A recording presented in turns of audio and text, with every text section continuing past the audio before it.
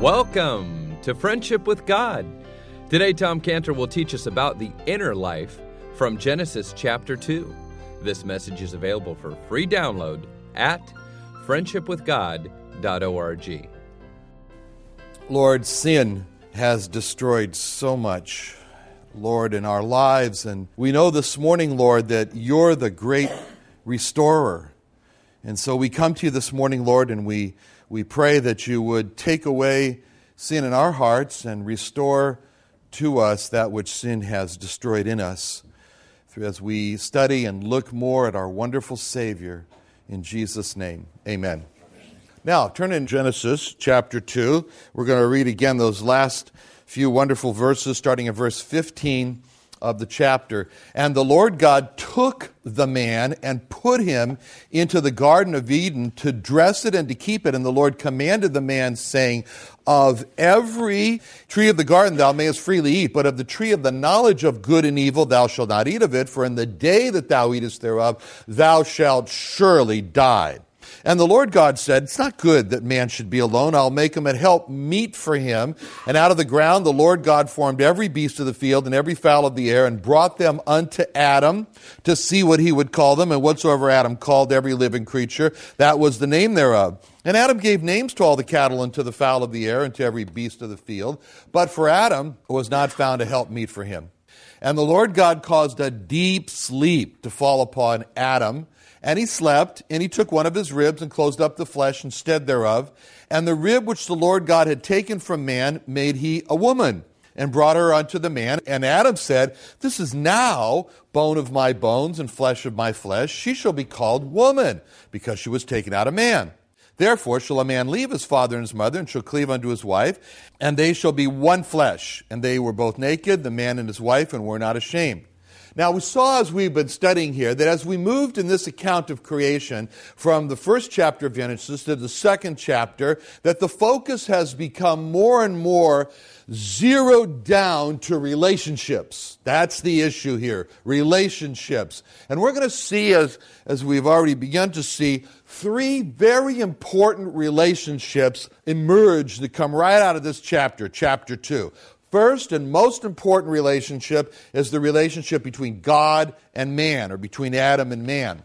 And the second relationship is very important. So that would be, first one is the upwards relationship between man and God. And the second one's the sideways relationship between a man and his wife. And the third relationship is the downward between man and animals. Now, the relationship, the first one, the most important, between man and God is very important. Because why?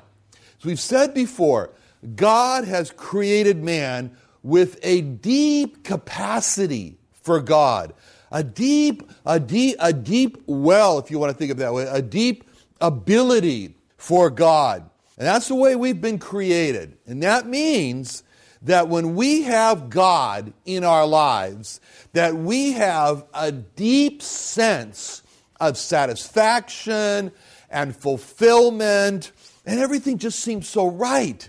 But it also means that when we don't have God in our lives, that we have an equally deep sense of dissatisfaction, of emptiness, and this yearning, this just strong yearning, this looking for meaning and purpose in our lives. What am I here for? And it's that emptiness, it's that strong yearning that drives us into one of two ways. Either into this hopeless search in the world and in ourselves and in others, anybody but God, a search for the fulfillment, or the other direction, it drives us into a wonderful search for God, because He promises, if you seek me with all your heart, you'll find me. And that's the good one. Now, turn to John chapter 6, verse 35. Let's look at this issue here. John 6:35. Jesus said unto them, I am the bread of life, and he that cometh to me shall never what? Hunger, and he that believeth on me shall never thirst. All right.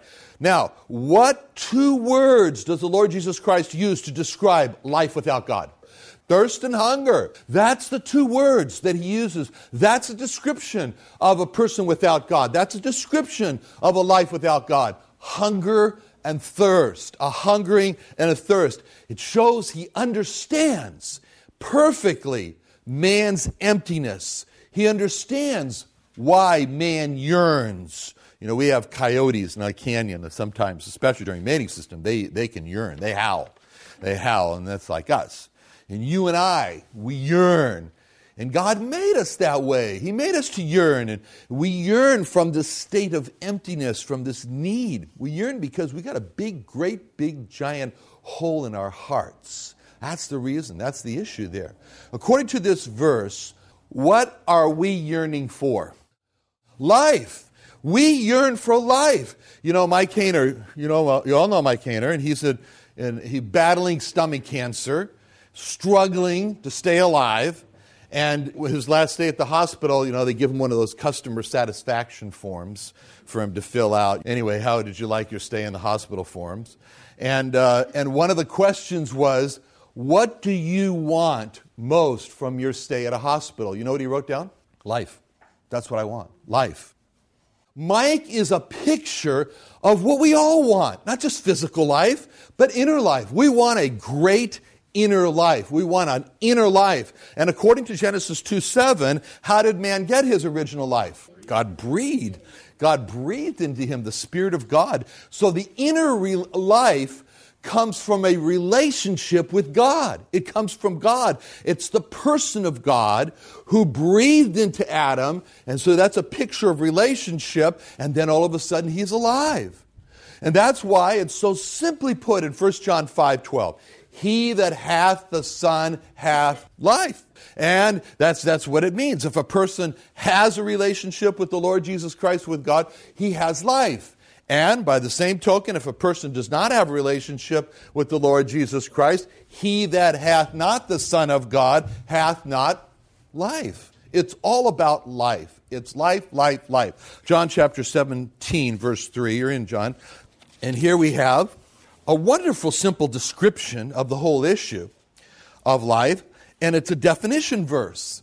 It says, and this is life eternal. So life eternal equals that they might know thee, the only true God, and Jesus Christ whom thou hast sent.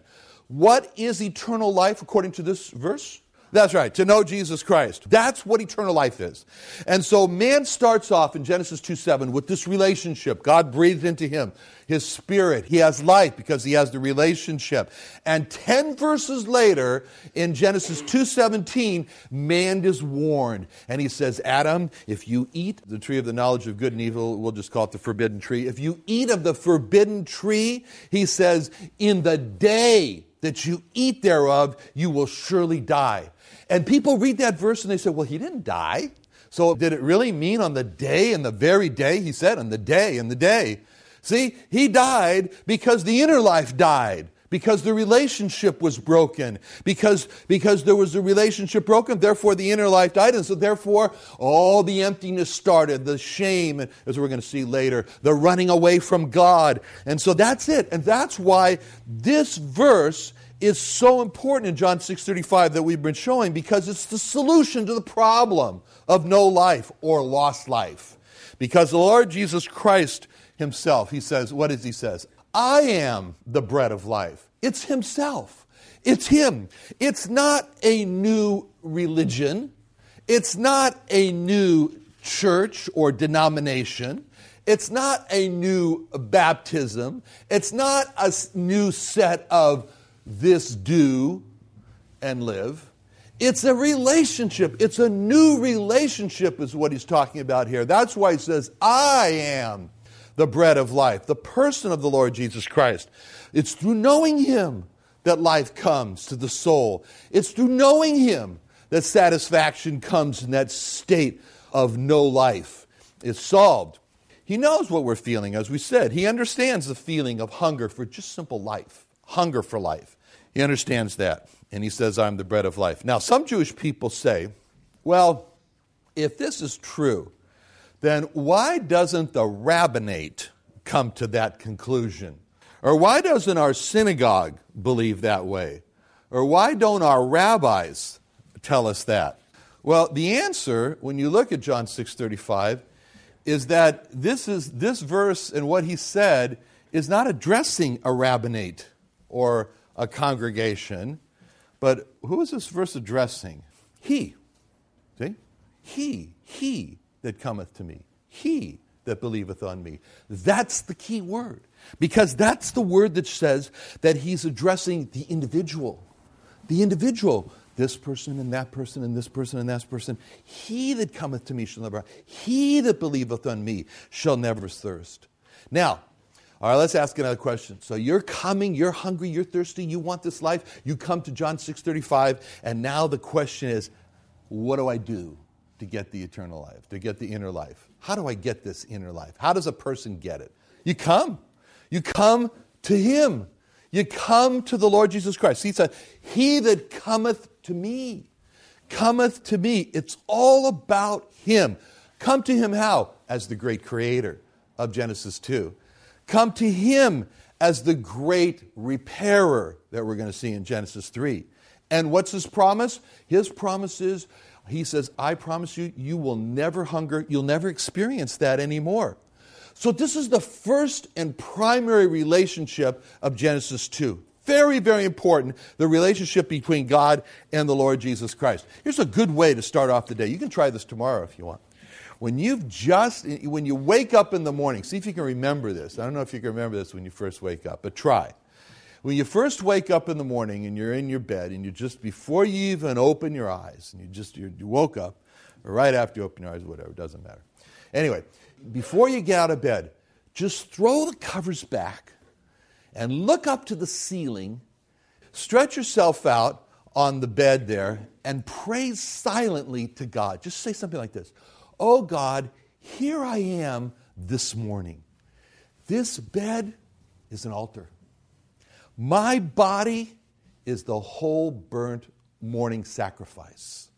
Right here, Lord. And just like you told Israel that every morning they were to offer a whole burnt offering every morning, that's me.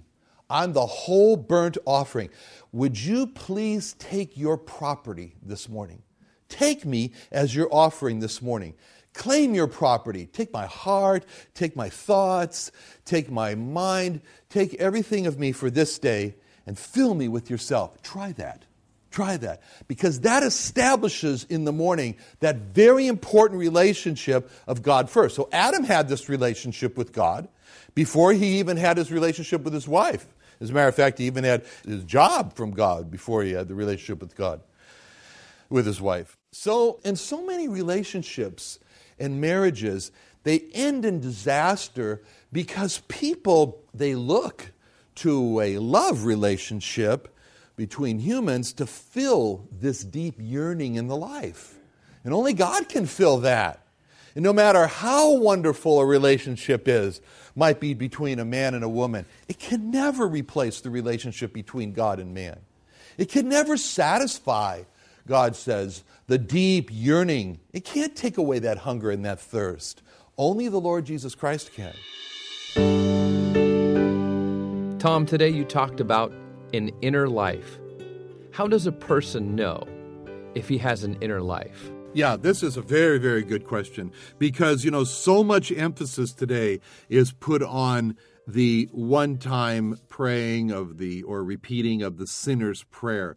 But really, that's supposed to be the beginning of life. And so just because a person raises their hand, walks down an aisle, repeats a prayer after a person, or prays, just because a person does that, that doesn't necessarily mean that that was the start of life. So it's a very, very good question to ask. How does a person know if he has this inner life? Let's take a look at it in the Scriptures. Well, first of all, we're going to turn for our first help to 1 John 5:11-12. And this Scripture says, and this is the record that God hath given to us eternal life. That's referring to the inner life. And this life is in his Son. He that hath the Son hath life, and he that hath not the Son of God hath not life. So what we learned from right away is that this life is all about a person, the Lord Jesus Christ. So the first question to ask, is my life oriented around the Lord Jesus Christ? Because the life is in his Son. The life is coming from his Son. Not just a one-time, but a continual flow of life. So if we have the Lord Jesus Christ, Lord Jesus, I am yours and thou art mine, and you have this assurance in your heart, then you have life. That's what the Bible says in 1 John 5:12. He that hath the Son hath life, and he that hath not the Son of God hath not life. If you only have, and you say, I have church membership, I read the Bible every day, I come from a good family, I live a good, clean life, but you can't really say, I have the Lord Jesus Christ living in my heart, then you have a good reason to doubt whether or not you have life. So it's a case of having the Lord Jesus Christ. He that hath the Son hath life, or not having the Lord Jesus Christ. He that hath not the Son of God hath not life. Next, let's look at Psalm 27:1. This is where David said, The Lord is my light and my salvation. Whom shall I fear? The Lord is the strength of my life. Of whom shall I be afraid? Here, what David is speaking about is that the Lord Jesus Christ is his light. If you can say that the Lord Jesus Christ is my light, in other words, I open the New Testament and I read what the Lord Jesus Christ said, and his words have become for me the light of my life. I believe them. I'm guided by them. Then what he said is my light. That's an evidence of the inner life inside. In other words, the Lord in his words is my light for my personal life and my salvation. So if you were to answer the question honestly, and that is, how are you going to get to heaven? If you were to die and God was to say to you, why should I let you into my heaven? If you honestly can confess with your heart, you can say, because God, you are my salvation, because I believe, because you promised that you died for my sins. I accepted your invitation with all of my heart. You died for my sins. You are my salvation. That's an evidence of the inner life. And that knowledge that the Lord is your light, that the Lord is your salvation, should take away fear. It's not to say that we are not plagued with fear. It's not to say that we're never afraid, but the thoughts that the Lord is my light, the Lord is my salvation, should make fear subside, should give you strength of life, should make it so that you're not so afraid. That's an evidence of the inner life. Romans 6:11. Likewise, reckon ye yourselves to be dead indeed unto sin, but alive unto God through Jesus Christ our Lord. When you read the Bible and you read about God and you hear God speaking to you, you are alive unto God. That's an evidence of the inner life. When you come away from reading your Bible or hearing a message as on the Bible and you say to yourself, I've got something wonderful, I'm thinking about it. It's become like a little secret treasure that I'm holding in my heart. That's an evidence that you have the inner life. In Psalm 119, verse 174, David said, I have longed for thy salvation, O Lord, and thy law is my delight. If you long for the coming of the Lord Jesus Christ, if you long for him to come and save you out of your body of your death, out of the sin of this world, that's an evidence of the inner life. If God's law, if God's word is your delight, if when you open the Bible, it's interesting to you, it captivates you, you're drawn to it, you want to read more, you want to hold on to it. When you go and hear messages about the Word of God or Bible studies, and that's interesting to you, it captivates your heart. Those are all evidences of the inner life. In Psalm 1, verse 2, is describing a person who has the inner life, and it says, but his delight is in the law of the Lord, and in his law doth he meditate day and night. If you feed yourself if you feed your inner self with the Word of God, and you find that the Word of God is becoming delightful to you, that you remember these verses that you read before, that you remember the thoughts that you had toward them and about them, and they become delightful to you, and you find yourself thinking about the Word of God and thinking about those delightful thoughts throughout the day, throughout the night. When you put your head on your pillow, you're thinking about what God said in His Word. When you wake up in the morning, you're thinking about what God said in His Word. Now, of course, this takes feeding. If you spend all your time in front of the television, it's not going to happen. But if you take the time to discipline and feed yourself, just like it takes some work to prepare a meal, to feed yourself. So if you take time to sit down and have Bible studies and study the Word of God for yourself and read it and ask the questions, why did God say this? Why did He not say that? What did He mean by that? Oh, that reminds me, it goes parallel with something else I've read in the Word of God before. Let me look that up. I think I wrote that down as a little note. Let me try to find that note and see what it says. I heard that the other day on the radio in church as I was reading a book. I made a note of that, and you start to let your mind be occupied with these things. You know, you have to realize that we are in a world in which the world is also grabbing for your mind space. There's a limited amount of real estate in your mind, and there's a competition for who will occupy the real estate of your mind. The Bible says, in fact, Phillips' translation says, don't let the world squeeze you into its mold, it says that, and be not conformed unto this world. He translates it, don't let the world squeeze you into its mold. And the world has a lot of molds that it wants to squeeze you into. The world wants to get you so occupied with this particular TV program or that particular movie. And if you find yourself thinking about it, the world is squeezing you into its mold. If you find yourself occupied with things that are not Bible or based, that are not the Word of God, then you realize that you have competition for your real estate. But if you take the time and you say, you know what, I'm going to evict all of the trespassers off of the private property of my mind. And I'm going to make sure that the Word of God is planted on the real estate of my mind. I'm going to make sure that the Lord God is the center of the limited real estate in my mind. Then what will happen is you'll find yourself delighting. You'll find the delight coming naturally, or I should put it this way. If the delight comes naturally after you go through that discipline, then that's an evidence that you have the inner life. But you see, to delight yourself in the Lord is also a command, because God says in Psalm 37, verse 4, delight thyself also in the Lord, and He shall give thee the desires of thine heart. Sometimes it doesn't come natural for us to delight ourselves in the Lord. It's a little bit of a strange new diet, especially if we've just become born again, just become saved.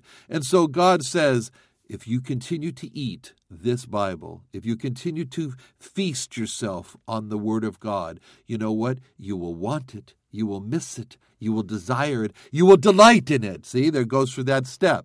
And as you come to the highest step of delighting, that means that you'll want to return. Why? Because you've fed yourself on it. Because you have trained yourself to eat it. Because you've said with the children of Israel, every day, all I have to eat out here is manna. I better get used to it, and I better like it, because they didn't know, but it was going to be 40 years of the same diet.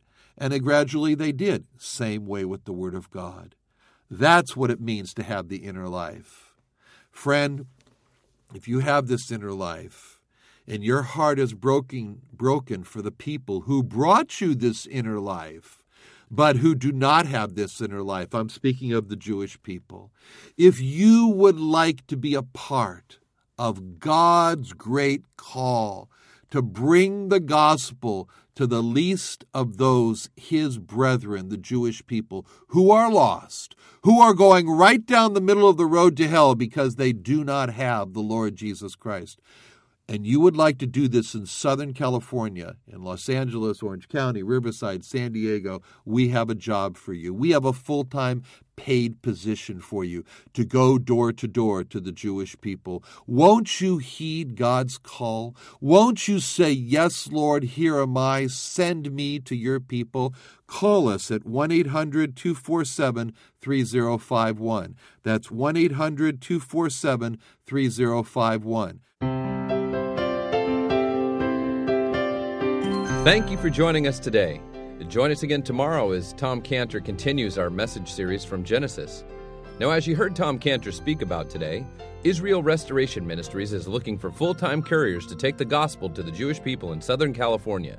If you're interested in going door-to-door to reach lost Jewish people, contact us today at 1-800-247-3051. Once again, that's 1-800-247-3051 if you've got a heart to reach God's lost nation of people.